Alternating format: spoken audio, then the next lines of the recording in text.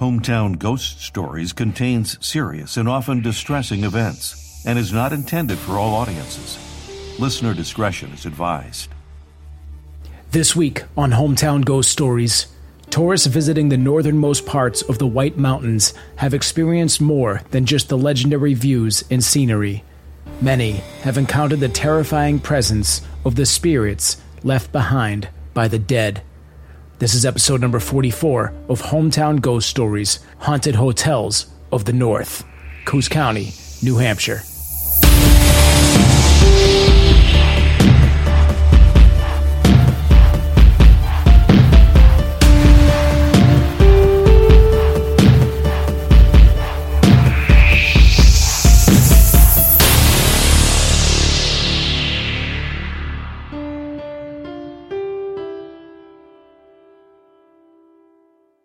Mount Washington Hotel, 1997. Amy was nervous and somewhat excited. She'd worked as a housekeeper for the hotel for almost a month, but tonight was her night to service room 314, the princess's room, which was known to be haunted. Amy had only ever been in the room once, the day before, when she and her coworker snuck in before the guests arrived and snapped pictures of each other on the princess's bed. All their other co-workers told them later that they shouldn't have done that because it would anger the ghosts. But Amy didn't believe in any of that stuff. The guests who had since checked in were newlyweds, but were away for the evening, so Amy was tasked with changing the sheets and replacing the towels, as well as anything else the room needed. She knew the room was empty, but knocked anyways, just in case. As expected, there was no answer. Amy opened the door and flicked on the light. As soon as she turned around, she jumped. There was a little girl asleep on the bed. She quickly shut the light back off and hurried out the door, quietly closing it behind her. She walked down the hallway and around the corner, where she found her inspector. Amy explained that she couldn't clean the room because there was a little girl asleep in the bed. The inspector said this was odd because the couple staying in the room were newlyweds and didn't register any child. She told Amy to leave a note saying that she'd be back in an hour or so to clean the room. Amy agreed and headed back down the hallway to the room. As she approached the door, she was suddenly overcome with an inexplicable feeling of dread. Unsure as to why she felt that way, she opened the door. She didn't turn the light on this time as to not wake the sleeping girl, but through the light of the hallway spilling through the doorway, she saw not the little girl, but a woman sitting on the bed, staring right at her, with a terrifying grin on her face. She had raven black hair and was wearing a white dress. Amy dropped the pen and paper she was holding and ran back out the doorway and down the hall where another housekeeper was standing. She tried explaining what happened, but was shaking too hard to talk, so she just grabbed her by her arm and led her to the room. As they entered the room, they found it completely empty, and the bed was perfectly made and untouched. I'm Dave Wilkins, and this is Hometown Ghost Stories, Haunted Hotels of the North.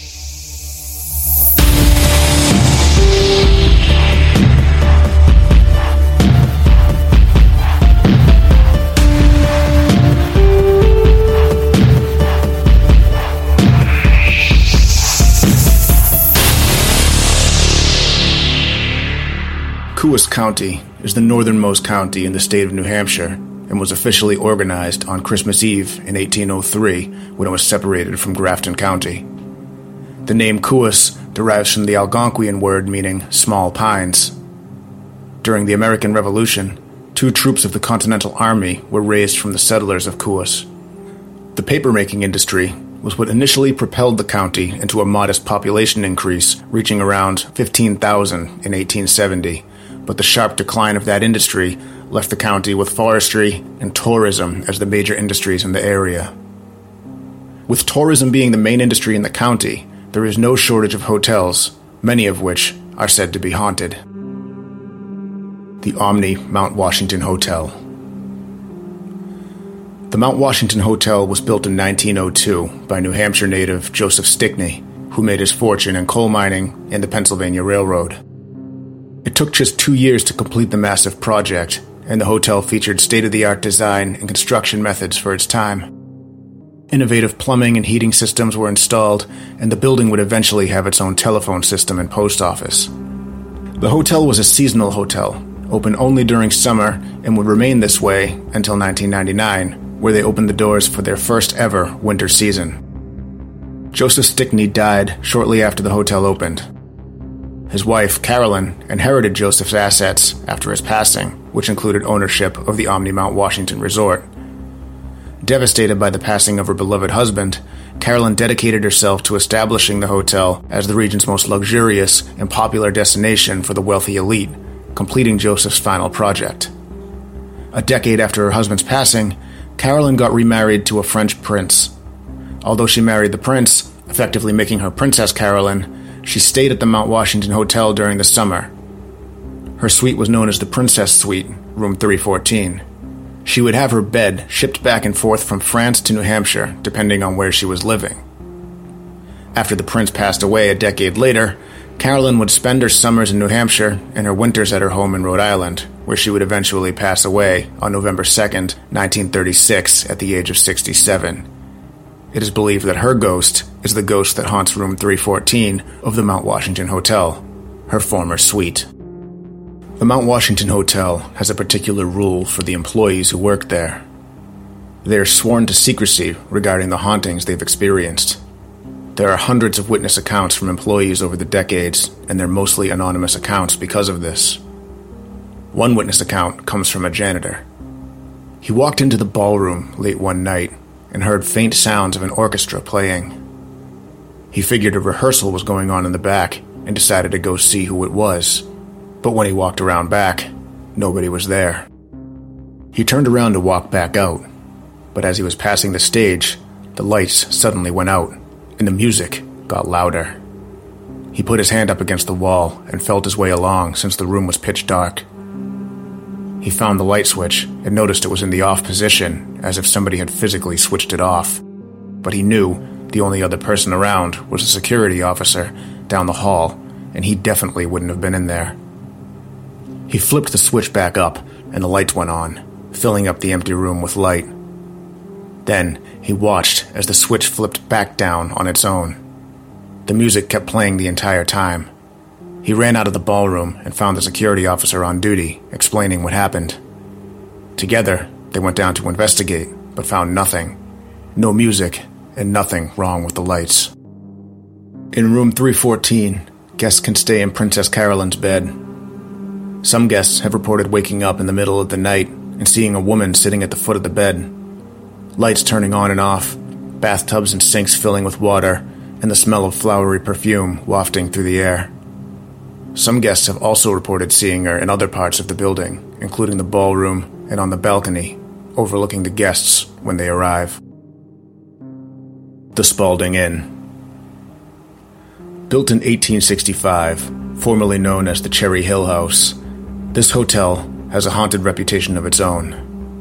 So much so that it was purchased by Jason Hawes and Grant Wilson of TV's Ghost Hunters after they investigated it. Hotel employees have shared a few of their ghostly encounters. A former desk manager shared her story of an encounter with a ghost late one night after a wedding. After all the wedding guests either left or went to bed, the desk manager was doing some paperwork. Suddenly, she hears a bang coming from the kitchen and assumes somebody must be in there who doesn't belong. So she stops what she's doing and makes her way into the kitchen.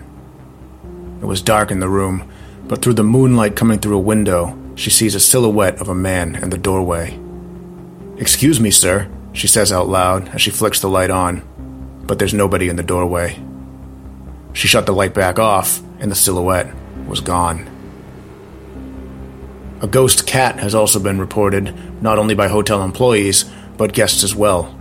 It's known to run through the kitchen, knocking things over, and also to brush up against people's legs. Room 7 of the carriage house and room 33 of the main building are also said to be haunted, with guests reporting hearing disembodied voices and doors opening, closing, and locking on their own. The Balsams Grand Resort, 2008. Dennis parked the truck around the back of the building and applied the parking brake. It was his first time delivering to this hotel, and he was taken back by the immensity of the structure. Looming white gables, capped with deep auburn peaks that grazed the dusk skyline, boasting a contrast that was impossible not to marvel at. He unloaded the pallet of Coca-Cola products from the back of the truck with his pallet jack and pulled it up to the receiving door. He rang the buzzer and waited, but nobody answered. He tried the handle and it was unlocked, so he left the pallet and went in to find somebody. He walked through the kitchen area, which was apparently closed, and by the pantry and utility closet, but still found nobody. He spotted a bathroom across the hall, the sight of which seemed to persuade his bladder that now was a good time to use the facility. He pushed open the door and was surprised to see that even the staff bathroom was immaculate. After using the toilet, he stepped back and flushed it with his foot, since there was no automatic flush, and despite the cleanliness of the facility, was still somewhat of a germaphobe. He walked over to the sink to wash his hands, counting to 60 in his head before rinsing. He shut the water off and reached for the paper towel dispenser. As he did so, he heard the toilet flush behind him again. "Hello?" Dennis called out, but he knew nobody was there, remembering that he turned the lights on himself when he walked in. He cautiously took a couple steps toward the stall and peeked in. Nothing, as he suspected. Then, the toilet handle dipped down and flushed again. Dennis did a 180 and quickly hustled out the door, where he found himself face to face with an older gentleman in a maintenance uniform. He also noticed the man was missing an arm. "Can I help you?" the man asked. "The toilet keeps flushing on his own," Dennis stuttered nervously. "Pipes run through the basement," the old man replied. There was something off about this man, Dennis thought to himself. "Follow me," the man said, turning around. Dennis followed, not really knowing why. "I'm just here with the soda delivery," Dennis said. The man didn't reply, just gestured with his one hand to follow. The hallway led him to a stairway leading down. "After you," the man motioned down the dark stairway. Dennis repeated that he was just there to deliver the soda, but the man cut him off. "Pipes run through the basement. Can't adjust them myself. I need a hand." The man lifted the nub of his arm and grinned. Dennis laughed awkwardly and headed down the stairs, the one-armed man just a pace behind him. They got down to the bottom, and Dennis noticed the man wasn't kidding about there being pipes. "So where do we start?" Dennis asked. No answer. Dennis turned around, and the man was just staring blankly. Not really at Dennis, but beyond him, in a way. "Hey," Dennis started, but the man cut him off. "The basement is filled with pipes," the man repeated. Dennis noticed the man hadn't turned the lights on, and the only light was the light coming from the top of the stairway. He felt a sudden chill and desperately regretted going down there. Dennis was walking back towards the stairs at this point. He heard the man's voice from behind him. "The basement is filled with pipes, but it's the people buried down here that scare me." At that, Dennis turned around, but the man was gone. The Balsams Resort, originally named the Dix House, was built shortly after the Civil War, but the legend of the land dates back to 1805. The area in northern Coös County, now known as Dixville, was granted by the New Hampshire legislature to Colonel Timothy Dix, Jr., and consisted of almost 30,000 acres. Colonel Dix lost his life in battle in 1812, and his attorney, Daniel Webster, began managing the property. The hotel began welcoming guests in 1866, and ownership was passed around a few times to George Parsons, Henry S. Hale, who was responsible for creating the property's elaborate canal system, providing fresh drinking water, and eventually on to J.J. Lannon, the fifth owner of the Boston Red Sox, in 1922. Ownership of the hotel changed hands several more times over the course of the following century until 2011, when it was purchased for $2.3 million and closed to the public, as it remains to this day. Over the course of the century and a half the building existed, it's collected its fair share of hauntings. According to the book Weird Hauntings, True Tales of Ghostly Places, in a chapter written by Joseph A. Citro. He said that when he talked to the president of the hotel, Stephen P. Barba, he was surprised to hear that Mr. Barba had actually documented the ghostly appearances since 1959. According to Mr. Barba, the spiritual activity came to an uprising when they did renovations at the Balsams. He also claims that he does not discourage staff members to talk about the spirits, and there is actually a bellhop who will not under any circumstances go up to the third floor. Some of the more well-known hauntings include the Vanishing Beauty. She has been seen on more than one occasion. Most people actually hear her rather than see her. In the John Dick's parlor, people report hearing her laughter, but when they look in the direction the laughter came from, there's nobody there. One guest, however, had a different experience. A man who happened to be passing through the parlor heard the unmistakable sound of a woman's laughter. When he turned to see who was responsible for the sound, he caught a glimpse of a nearby mirror, and in the reflection, he saw a beautiful woman behind him.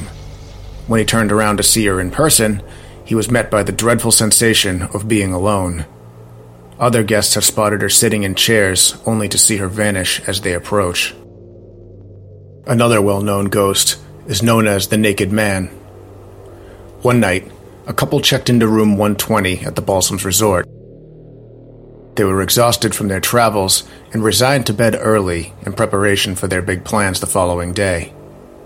They had no issues falling asleep, but the wife woke in the middle of the night to a naked man standing at the foot of the bed. Thinking it was her husband, she called his name, asking if he was all right. Her husband's groggy voice responded with, "Fine, just trying to sleep." Fear shot through her as she realized that her husband's voice came from beside her, rather than from the man at the foot of the bed. She grabbed her husband's shoulder, causing him to sit up. "Who's that?" he shrieked. As the wife's eyes adjusted to the dark, the figure at the foot of the bed grew transparent and eventually vanished. The couple packed their bags and left that night. The naked man has been spotted not only by guests, but hotel employees as well. It's assumed that his ghost is that of a former guest who drowned in one of the man-made lakes on the property. Other reported hauntings at this location include toilets flushing on their own, 3 laughing old ladies who disappear, a one-armed man who also disappears, and dark entities known only as the Others. They're referred to as the Others because nobody knows what they are or where they could have come from. The Others have been spotted in the direction of the sunroom, usually appear and disappear very quickly, and are almost always accompanied by a drop in temperature. The odd thing about the Balsams Hotel is how frequently it changes ownership, but nobody seems to own it for more than 10 years. Every time ownership changes hands, a new layer of renovations gets added to the property, then the new owners jump ship. It could just be coincidence, or it could be something dark, conjured up every time the building is disturbed.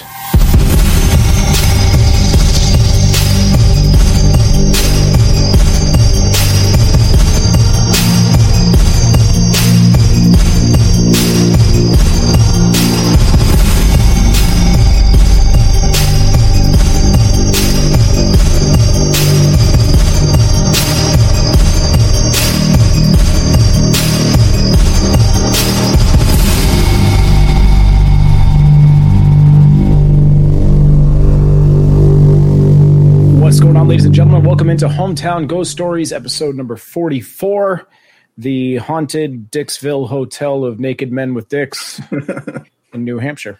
I'm Jesse Wilkins. I'm joined by Rob Coakley. What's up, Rob? Much like one of the ghosts in this episode, when I leave a party, I am also known as the Vanishing Beauty. This is true. Everyone calls you a dick. It's perfect. And then we're also joined by Dave. What's up, Dave? What's going on? Rob is the master of the Irish goodbye, if anyone needed to know that information. There it is. Absolute legend. So this is New Hampshire. Have we covered anything New Hampshire yet? Or is that the first New Hampshire episode? We did the Isle of Shoals, which was New Hampshire and Vermont. Yeah, kind of in the middle of the two. New Hampshire, Maine, right? New Hampshire, Maine, sorry, yeah. Yes. I want to welcome everyone who's hanging out in live chat. There are a lot of you. And chat has been absolutely hilarious. I've been sitting here just reading the comments and laughing the entire time because, there are plenty of jokes to be made about lots of names of ghosts and names of places and all that sorts of stuff. But I do appreciate you guys for hanging out. And if you guys want to join us in the live chat for those audio listeners, you can join us live every Tuesday night at 9 p.m. Eastern Standard Time, Facebook, YouTube, Twitch. We are live. We're here. Very haunted area. Yeah, it is. So there's originally I was just looking at the Balsams Grand Resort, and it was because it was actually referred to me by a friend of mine, Mike. And I wake up one morning and to this voicemail, and he's all fired up. He does like all sorts of hiking things up north. He's always, in that area. He's like, I just came across the craziest place. You got to check it out. I was just whipping around, and the place is, it's not a hotel that you can currently stay at right now. It's close to the public. And he has this like unicycle thing. It's like an electric unicycle that goes like 40 miles an hour. So he zips around on the trails up there, and he got chased by the owner. The owner chased him down, but he's like, you got to get up here. This building's crazy. And I'm like, well, is it haunted? He's like, I have no idea. I'm like, well, I get it. It's very important. Yeah. So I ended up Googling it, and I came across all these, crazy ghost stories. I was like, oh, this is a great location. And then, figured, let's see what else is in the area. And there was a whole bunch of haunted hotels up there. So it was pretty cool. Yeah. McLovin, who's hanging out in chat, he was commenting that he had been to the hotel and it was haunted. I think it was the first one that you covered. The Washington, right? The Mount Washington hotel is definitely the big, the big one there. It's still open, and there's most of the ghost stories come from that location. It's kind of weird though, because they don't allow they make their employees swear not to talk about the ghost stories. Well, some places just want to avoid this history. We talked about it last week with, I think it was the Belcourt Castle. Not the Belcourt. I'm sorry, that one embraced the ghosts. It was a different one. The Breakers. That was one where they don't want paranormal investigators. They don't entertain it whatsoever. They're like, we are an awesome mansion and we don't talk about ghosts. So I think a lot of locations just avoid it, but a lot of hotels I think embrace it. So that's interesting. It's interesting that they don't. And obviously, the Breakers is not a hotel, so they have no reason to have to get more tours, and they already have millions of visitors. I think with a lot of hotels, like if it's going to bring more people in, then why not embrace the paranormal side of it? So it's interesting when you find one that's like, no, you don't talk about the ghosts. Yeah, it is. I mean, I get why they do it. I guess. I mean, it's not like people. I don't think people will avoid a hotel if there's legends of it being haunted. Yeah, I think it's more likely that you'll bring in more people if it has that. To it. The hotel that I'm covering in either 2 weeks or the following episode, slight spoiler alert, one of my coworkers went there with his wife, and after a night staying there, she made him get another hotel because of the hauntings. So that's awesome. See that? Yeah, and also last week with the jailhouse, and had that couple that was freaking out outside because they thought the place was haunted. So it does happen. I mean, I think it would bring more good press than bad press. But that's the one where it was room 314. That was the haunted room. And it's got is that painting of that woman in that room? Because I wouldn't want to sleep with that painting. No, that painting's terrifying. That was like the one that I was looking at. I'm like, they found the creepiest way, and they built the banister around her, and you're just like, that is the scariest painting of all time. She's not even hideous or anything, but it's just the look. It's she's doing that and I get it. This is like the era where people didn't smile while getting their paintings made, and I understand if I always smile when I get painted now. But if you have to sit there for 13 hours while they paint you, it's not like you're getting your photo taken. You're not going to smile. But even the photos, like old time photos, everyone's just standing there all stoic or dead. Yeah, that was a thing. Why was that a thing? Yeah, you're like, we can't afford to take your photo when you're alive. We're gonna prop you up on this metal display coat hanger and take your photo. It's crazy. But no, that portrait is not in the bedroom. That's in the main foyer area. Oh, okay. Which is good because I would imagine trying to sleep. Just with that thing just looking at you. Yeah, it's tough enough that the room's haunted. So that hotel was built in the early 1900s, and it was originally opened during the summer because New Hampshire. But I would assume that, skiing and everything obviously took off over time.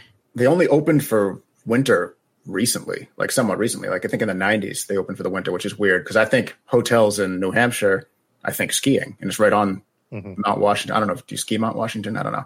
Probably not. Maybe. I don't know. You drive up and get a shitty bumper sticker. That's what I know. So love that bumper sticker. If you're from Massachusetts, you see that one all the time. This climbed Mount Washington. It's like, dude, that's not impressive. Great. You drove a car. Great. You drove a vehicle with a motor Like, dig your way up like an adult. As impressive as if you took the ski lift up and you got a bumper sticker that said, "I took the ski lift up." I know. Mount Washington. I did absolutely nothing and got up to top of Mount Washington. Yeah. There wasn't even like a set of lights like this. There's very little driving skill going up there. I exerted more energy buying this bumper sticker than climbing Mount Washington is more accurate. Fox Crown says it's scary. We did that drive once, I believe, Dave, when we were kids. Mount Washington, did we? Yeah, I think we went up with the parents. We'll have to, if Brodad's in the chat, can you confirm or deny whether or not we took a drive up there? I'm pretty sure we did. Yeah. If we did, and you made all that effort to find something cool for us kids to do, we're sorry that we forgot about it. That's absolutely shitting on it. What's the next boring trip we're going to take, Dad? You guys should just get those bumper stickers tattooed on you now. Hey, I'm all for stupid tattoos. I think the last 3 tattoos I got were stupid. So Fox Crown says it's scary. There's no guardrails and you can't see the edge. That does sound pretty scary. Made out to be. That's still not as scary as actually putting that bumper sticker on your vehicle and being proud of it. Yes, I know. That's the worst. So paranormal activity in room 314. Let's talk about the haunts. So the haunts. So I found a website with a bunch of employee ghost stories. They're all anonymous because they're, sworn not to talk about them, but they can talk about them anonymously because who's going to stop them at that point? And the site is a blog site called twosistersabroad.com. And they have a bunch of cool ghost stories there. So one of them is, this comes from, like I said, an anonymous employee. On more than one occasion, I would be walking in the main lobby and would see out of the corner of my eye what seemed to be a lady looking out over the mezzanine. Each time I would glance up and the image was gone. But a lot of employees and guests have had that same experience. We all agree it was Princess Carolyn who was married to Joseph Stickney. So that was one. Yeah, there's also been reports of her sitting on the edge of a bed in room 314. Yeah, Can we talk about the bed real quick? Because this is another episode of rich people doing dumb shit with their money. Oh my God, yeah. Where she's just sending the bed back and forth between France and New Hampshire. Like, it's just outrageous. It's just, and it's got to go on the bed. Buy the same bed. You could buy the same bed. Buy the same bed and just, I know. Have 2 beds. Like, it's crazy. It's insane. And I imagine how much more money you're spending shipping your bed back and forth. You could buy a new bed every single time, and you probably spend less money than shipping it, right? Yeah, especially in that day. Buy a bed, leave, throw it away, and buy a new bed every time you come back. Still a ridiculous thing to do with your money, but it's still probably cheaper than. I bet her husband was just buying beds for her and telling her that he was shipping them. Yeah. Oh, look, it's here. Oh, got here before we got here again. Wow. They even made it for us. It's exactly where we left the other one. These guys are good. It's insanity. Like, the process to ship anything now is too much for me. Like, I just literally hate it. So the process in whatever, the early 1900s must have been even worse. Trying to find like a ship. Like, hey, when are you going to France? Ship. Like, it just must have been so stupid to try to get a bed over there. Yeah, I mean, I think that back then you had a lot of ships going back and forth from Europe to America. That was literally the only my fucking story, Dave. Just go with it. Sure. How will we ever find a boat to go from point A to point B when that's literally the only thing they do back then? But there's actually some myths about the Mount Washington Hotel that are pretty interesting. So one of them is that Princess Carolyn committed suicide in the hotel's elevator shaft, which is obviously not true, hence myth. But for some reason, that's a big story that gets passed around. She died in Rhode Island, right? She did. So very easy to debunk that myth right there. And then the other myth that floats around about the Mount Washington Hotel is that it inspired Stephen King's The Shining, which I can see how that myth got created. Because it also looks a whole lot like the Hotel del Coronado that we had covered in San Diego. Obviously very different landscapes, but the structure of the hotel looked very similar. Yeah, but I mean, like this one, the inside looks a lot like The Shining, and also the hotel was seasonal, closed in the winter, just like the hotel in The Shining. But that one was actually The Shining was based on a hotel in Colorado, which is a fact. Yeah, no, that's a fact. That, I mean, we'll end up covering that hotel at some point too, because that hotel is also severely haunted. Haunted by the ghost of Jack Nicholson. Yeah, I mean, 100%. He's still alive, but we don't make the rules. You just jinxed him. You just he's going to die. I know. You know he's going to die in the next 5 months now, and it's just all your fault. I wouldn't want that. So the other haunting, the haunted orchestra is pretty cool. That's you get haunted ballrooms all the time. We had a couple of them last week, but this one is a whole orchestra playing. Reminds me of Amityville when the George Lutz kept hearing the orchestra. Yeah. But they weren't playing good music. I think this orchestra was put not. This orchestra was well in tuned, but the Amityville one was supposed to be just everyone playing like a different song at the same time. Yep. There's another employee story about the ballroom that is not a haunted orchestra. So this one is in the late 80s, early 90s, when the hotel was still only seasonal. I was working alone in the ballroom late in the fall, just before shutdown. That time of year always seemed to have more ghost activity, like they knew we were all going to leave soon. I had been working on the floor and was resetting the room for a large meeting. The ballroom had super heavy curtains on the windows at the time, and I had closed them all. I was moving chairs from one side of the room to the other, and at one point the curtains started flowing as if someone had a hold of them and was waving them back and forth. I checked all the doors and windows, and nothing was open. It made me wonder if someone was messing with me. I set down a chair and stood back up. And as clear as day, I saw a woman standing there in a hoop-style dress. Without even thinking about it, I started to leave. But then halfway to the door, I went back to see if it was somebody playing a trick. I went back out into the middle of the ballroom and was facing towards the lobby of the hotel when it just felt like somebody was brushing past me. I guess it wasn't a trick. So that was pretty creepy also. That was a pretty creepy one. There was another one that happened at the hotel bar. And this one said... You would find that one. I always do. It says, I had a few experiences, but this one stands out the most. A few summers ago, I was bartending in The Cave, which is the hotel bar. That's the name of it. It was just after we opened, and I was standing on the side of the bar. No one was near the other end of the bar. The only people in the room were me, the other bartender, and two guests who were standing and chatting. All of a sudden, we heard a loud thud at the opposite end of the bar, and a stack of teacups and saucers that we had stacked underneath the bar came flying out at least 4 feet and smashed all over the place. No doubt in my mind that there was a spirit in the room. The guests we were chatting with quickly finished up the conversation and left for the night. They never came back for a drink. Nor would I. Yeah, right? Yeah. So, I mean, if the thing just like crashed and fell, then that would be like, okay, maybe it's ghosts. Maybe it's just, maybe the shelf was just ready to give out. But the fact that it came out about 4 feet and then smashed, that's what turns it into like it could be paranormal. Like, what the hell's going on here? What caused it to actually leave the bar and then fall? It's pretty credible. I actually like all these ghost stories are fun, but just like the visual of this hotel is much different than others. You have like that long drive up to it, especially in the winter with the snow around it. It just like looks real ominous, right? So if we were to go to this hotel, I was actually looking into it before we went on air to see how far it was. And it's like 4 hours. It's like a 3-hour drive for us, 3.5 hour drive.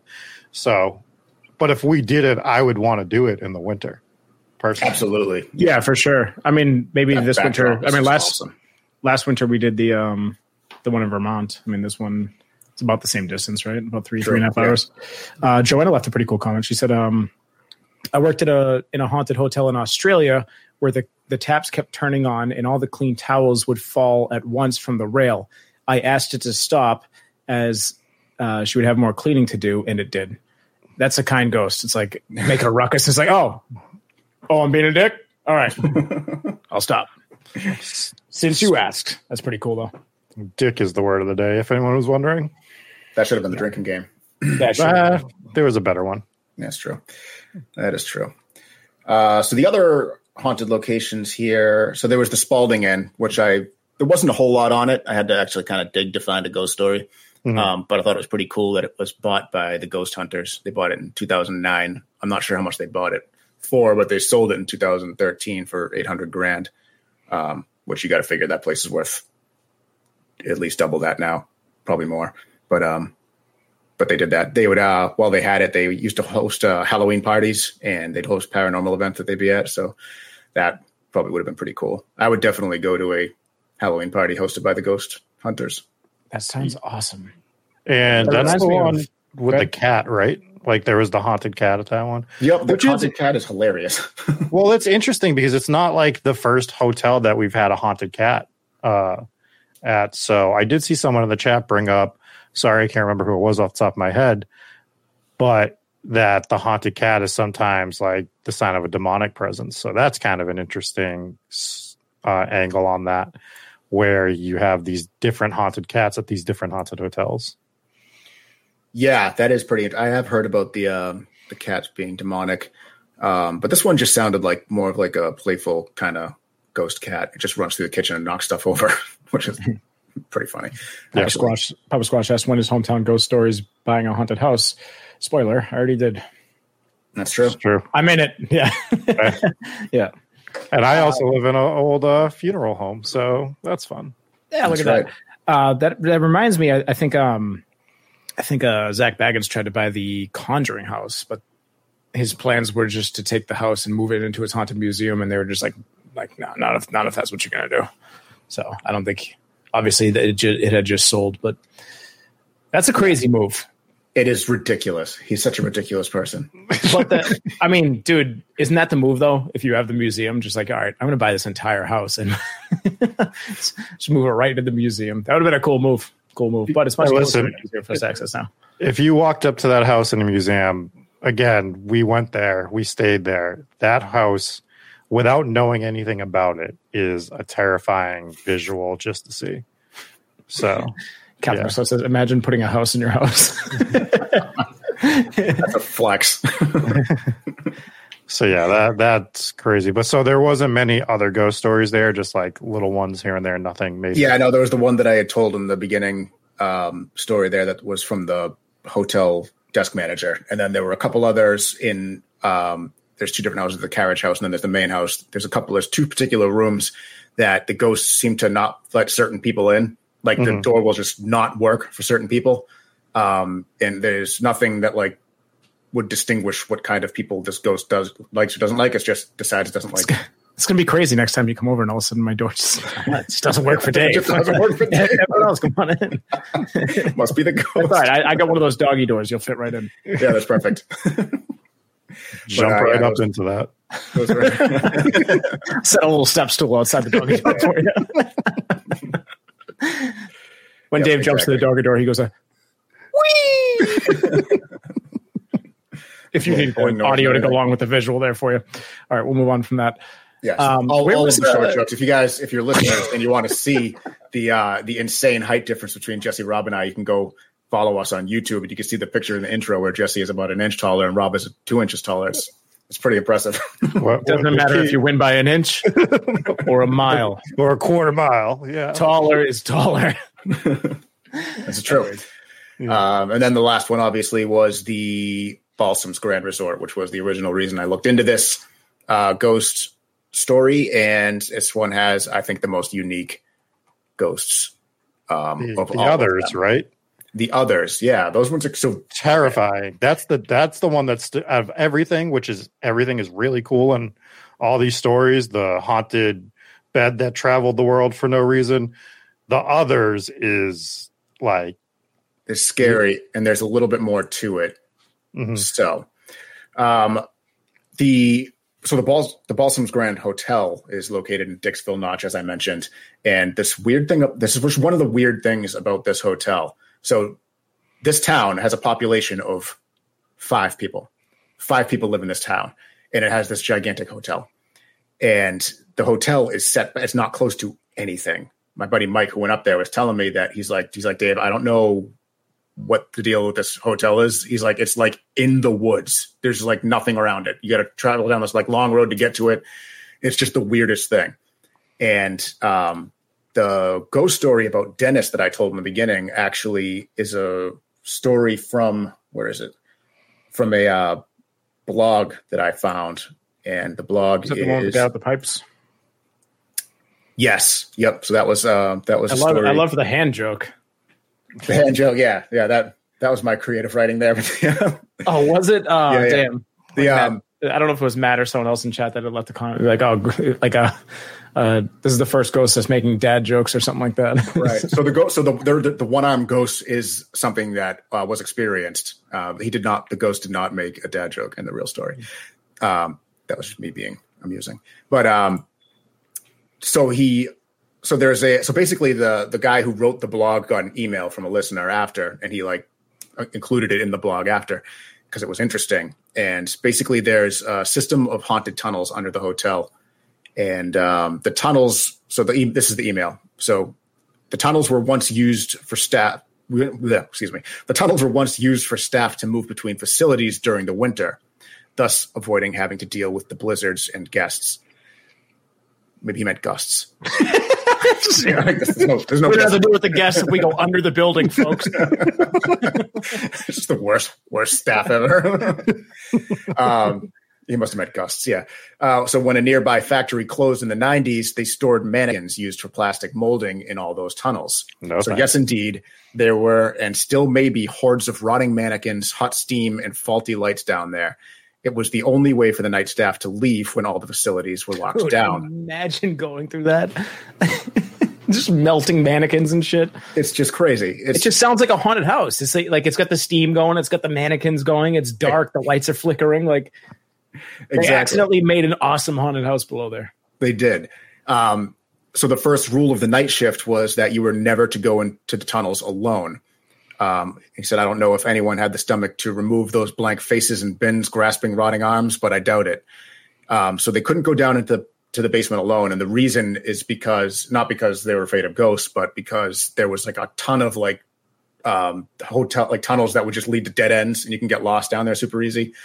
And the electrical is not good because it's super faulty because they renovate this place every time there's a new owner. So every 10 years it's renovated and renovated and renovated and all the wiring's all screwed up because of that.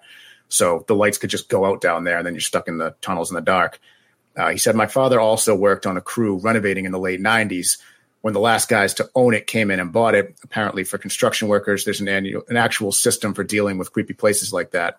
All the work crews are grouped into 3 buddies and bring light lamps as they work. As it turns out, the tunnels are full of dead ends and unfinished works. And he said his night supervisor was scared out of his wits down those tunnels, and he was high strung as a result. So the tunnels is one of the places that's haunted by the, quote, others, which are just ghosts that people have experienced that they just don't understand. And they're basically just disembodied shadows that run around down these creepy tunnels. And I think that might have been the weird reference that the ghost had said in that, because Dennis's story where he said there are bodies buried down here, that was part of the actual story. But then I couldn't find anything about why there would be bodies down there. So interesting. That's the correlation that I drew. Very creepy stuff. It's the others, just like these basically shadow people just in these underground caverns, is just an absolutely terrifying thought. And I mean, I would go, but I would be terrified if we actually explored a place like that. Take a look at the tunnels there. It just sounds like you're going through a haunted house. Sounds very creepy. There are a couple others from people who used to work there. One lady named Amy had worked there. Smelled cigar smoke. She'd seen ghosts in a few of the rooms. She had a lot of reports from people that stayed there that refused to go into certain rooms, or people that worked there that refused to clean certain rooms because they had seen too many ghosts and too many times. And one of the things that they got a lot of reports of is they would go into a room and all of a sudden there would just be an impression on a bed as if someone just sat down or laid down on the bed. And they had just seen this stuff too many times. So a lot of them just wouldn't work on certain rooms. Said a man in room 303 wanted to move because he saw a woman's ghost one too many times. The housekeepers threw the impressions. That's what we were just talking about. And it was one of the one I wanted to read. I would see ghosts in period clothing, like a woman dressed in the 1920s attire, a man who looks like he came from the 40s or 50s, and she would hear laughter and things. And she swears on her mother's soul that it's all true. And then we have this guy named Coley, who says, I worked at the Balsams for 7 years, and I have been all over the hotel early morning, late night when I was there when the hotel was open and shut down for the season. And all that time, not once have I ever seen or sensed anything ghostly, so Coley doesn't believe it's haunted. Fuck you, Coley. Yeah, you're zero fun. Imagine hanging out with Coley. I wouldn't. Yeah, so like that. Go clean up the tunnels. Right, yeah, you go. No, all three of these hotels, but the two bookends specifically are like really, really interesting. So you can't go to that one anymore, right? Is that what you said? It's closed right now? Correct. It's closed to the public. The people who bought it plan to reopen it, but they are trying to come up with the money to do their obligatory renovations. Which hotel was that? The Balsam's Grand. The Balsamic Vinaigrette Hotel is now closed. All right. That's right. Hopefully it opens back up. Yep. 100%. They should lean into it, right? Like if you have all this stuff, I mean, obviously you probably can't open the tunnels to the general public. It just would be probably too much of an insurance nightmare. Yeah. But all in all, like you have the stories, you have the thing. I would not make it like the whole premise of the hotel, but I would lean into it. I'd have like a haunted page section on my hotel if I opened it, if I was part of that ownership group, just to try to attract people there, because I'd go investigate it. I would. Absolutely. It's a selling point. It's absolutely a selling point, as we mentioned earlier, which is why it's a weird move for the first one not to do it, but we already talked about that. True. All right, so where's the Naked Man Ghost? We've all been waiting to talk about him. The Naked Man Ghost. Yeah, so that's one of the it's one of the more unique ghosts that we've featured, you know? There's always the ghosts in the white dress, but this guy's naked. I don't know why. They assume that it's the ghost of a person who there was a band. There was a band that stayed there, and one of the band members wandered off drunk and drowned in the one of the man-made lakes that are on the property, and they think that is his ghost. I assume he wandered off naked and drowned. That's probably why his ghost. He might have wandered off with clothes on and then took off his clothes to go for a swim. We've all been there. That's true. Mm-hmm. That's true. Then again, I saw the Red Hot Chili Peppers perform at Woodstock 99, and one of those guys was naked, so maybe he performed naked. Maybe this was his thing. Maybe it was a nudist band.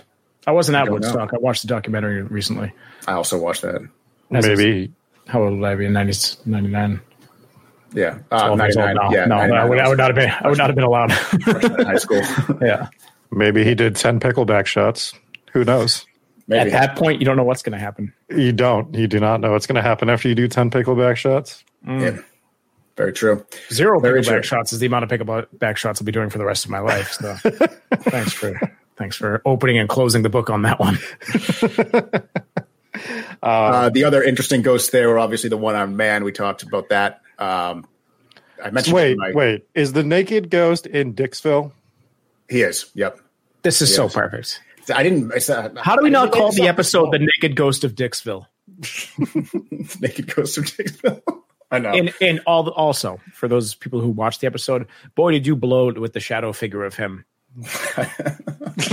Trying to get kicked off YouTube.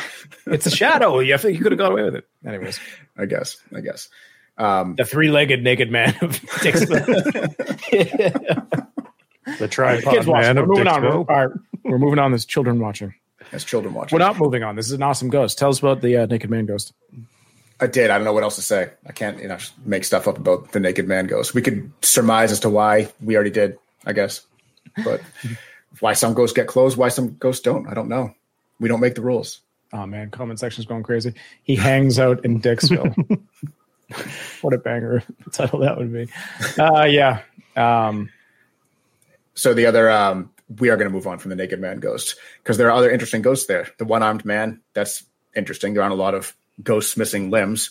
And why does somebody who has the misfortune of missing a limb in his actual life have to then be cursed to be also missing limbs in his ghostly life? That sounds very unfortunate. Ghostly life is weird. Wouldn't you be pissed if you came back as a ghost? You're like, finally.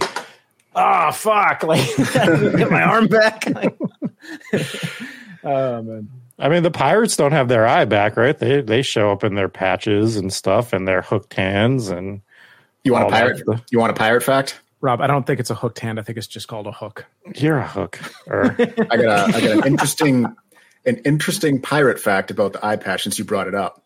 They didn't wear eye patches because they were missing eyes. They wore eye patches so that one eye wouldn't adjust to the light. So when they went down below deck, they could flip that eye patch up and then they would be able to see and not walk into things and stub their pirate toes and end up with a peg leg.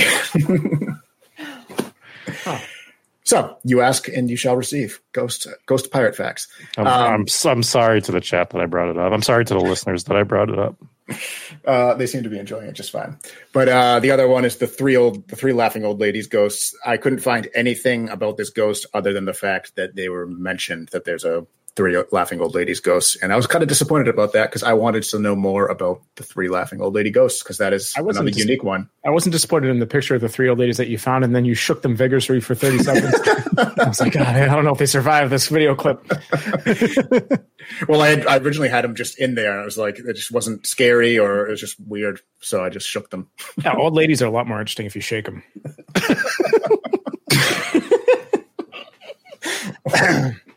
What are we doing? I don't know. But that pretty much wraps up these 3 locations, unless you guys had something else that you wanted to talk about them. No, I enjoyed every single one of these hotels. I told you before we started the show that the Washington was one that I had been looking into to do at some point. So you grabbing it is good because it was definitely going to be talked about at some point on the show. Yeah, one of the more major locations. And I did end up having to spread this out. I couldn't just do one town, spread it out to a county so I can cover the other ones, but it's all, northern New Hampshire. Right. Yeah. No, it was great. Yeah. A lot of fun. New Hampshire. Love it. New England ghosts. But yeah, what do we got for next week, Jesse? We are going to have a lot of New England coming up in the next few months, just so everyone's aware. So be prepared. We apologize in advance, but we don't apologize. So I went about as far away from New England as I can get for next week. We're going to do Portland, Oregon. Which I thought you were going to say Portland, Maine. I was going to be like, what? Yeah, I'm trying to sift out during like my Google searches which ones are Portland, Maine, and which ones are the other ones. So, so we'll do that, and then we have this Friday Cursed Possessions. Yeah, Cursed Possessions. We are going to Thailand for our Cursed Possessions episode, and there is a beach with cursed pebbles. Cursed? Did I say cursed? Cursed. Mm-hmm. Without an H. Cursed pebbles. Yes. So Rob, I think it's interesting that you picked this cursed object because you always talk about how you're not good at pronouncing foreign words, and I'm really looking forward to hearing you pronounce the name of this beach. Oh, I know. I produced the audio for him, and I think within 5 seconds he mentioned, he's like, "Don't get mad at me when I mispronounce absolutely everything." He's got himself out of the water there. So that'll be on Friday, and then Tuesday we go to Oregon. And then the next horror movie review, if people want to catch up and get ready to watch that, we're going to cover, was it Choose or Die? Yeah. Yes. Choose or Die. It's available on Netflix, so you can go check that out. I'm about halfway through the movie, and holy shit, this movie is messed up. So I will watch the rest, and we'll see. I haven't watched any of it yet, so that's good. Yeah, it's it'll be a fun one for sure to review. So we'll see how it wraps up. But I want to give a big shout out to people that have subbed to us on Patreon. First of all, Stephen V and Lisa J. Those are our VIPs. We also have Sydney B, Mark M, Papa Squatch, Mike B, Brendan W, Sarah W, Soph Hooper, Jake V, Stephanie A, Seth, Dave Sucks W, Captain McSlugs, Sarah, Dave Loves Bacon R, and Stephanie B as well. So thank you guys. If you guys are interested in getting your name in the credits and this wonderful personalized shout out, then go ahead and swing by Patreon. Give us a little sub. Rob, got any reviews you want to go over? Yeah, we got a few in on Apple Podcasts to read. So this one is from Amy. It says, I've listened to many ghost podcasts, and yours is very good. Very thorough in your research and tell the stories with humor. It's great. Thank you for all your hard work. And there's a little ghost emoji at the end, which is fun. And this one is titled The Best Paranormal Podcast Out There, but the person's name is No One Can Be Trusted. So a little bit of a caveat. Yes. But they wrote, generally a great podcast. Each week they cover a different location / cursed object and discuss the history and legends surrounding it. They approach each topic with the perfect amount of skepticism and have no issue pointing out if something doesn't make sense. It's definitely worth it to watch the weekly live stream on Tuesday nights. So thank you for also watching the live stream and giving us that 5-star review on Apple. Yes, very good. A lot of cool ones. Thank you guys. If you want to keep in contact with us. We got some big news we should probably drop, don't you think? Oh, shit, yeah. We did we did things.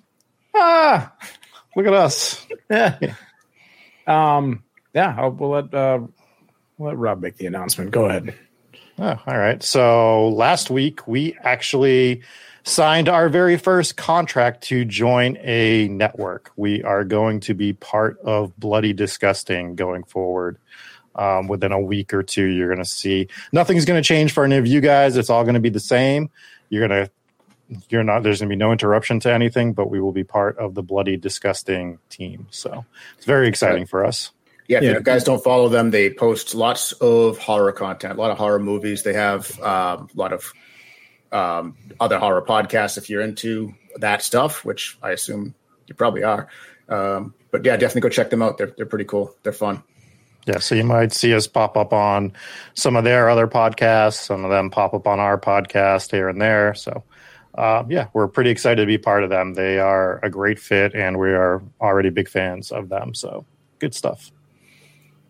Yeah, so it's exciting stuff. So we will see how that goes. Again, nothing will change. We'll still be live every Tuesday. You still get the content for free, the same way that you'll be getting it in all other things. So if you guys are familiar with them, definitely stay tuned. Stay tuned, and we'll see where these things go. So, shout out to everyone who came and hung out with us today. We will see you guys on Friday for Cursed Possessions, then back on Tuesday for another live episode.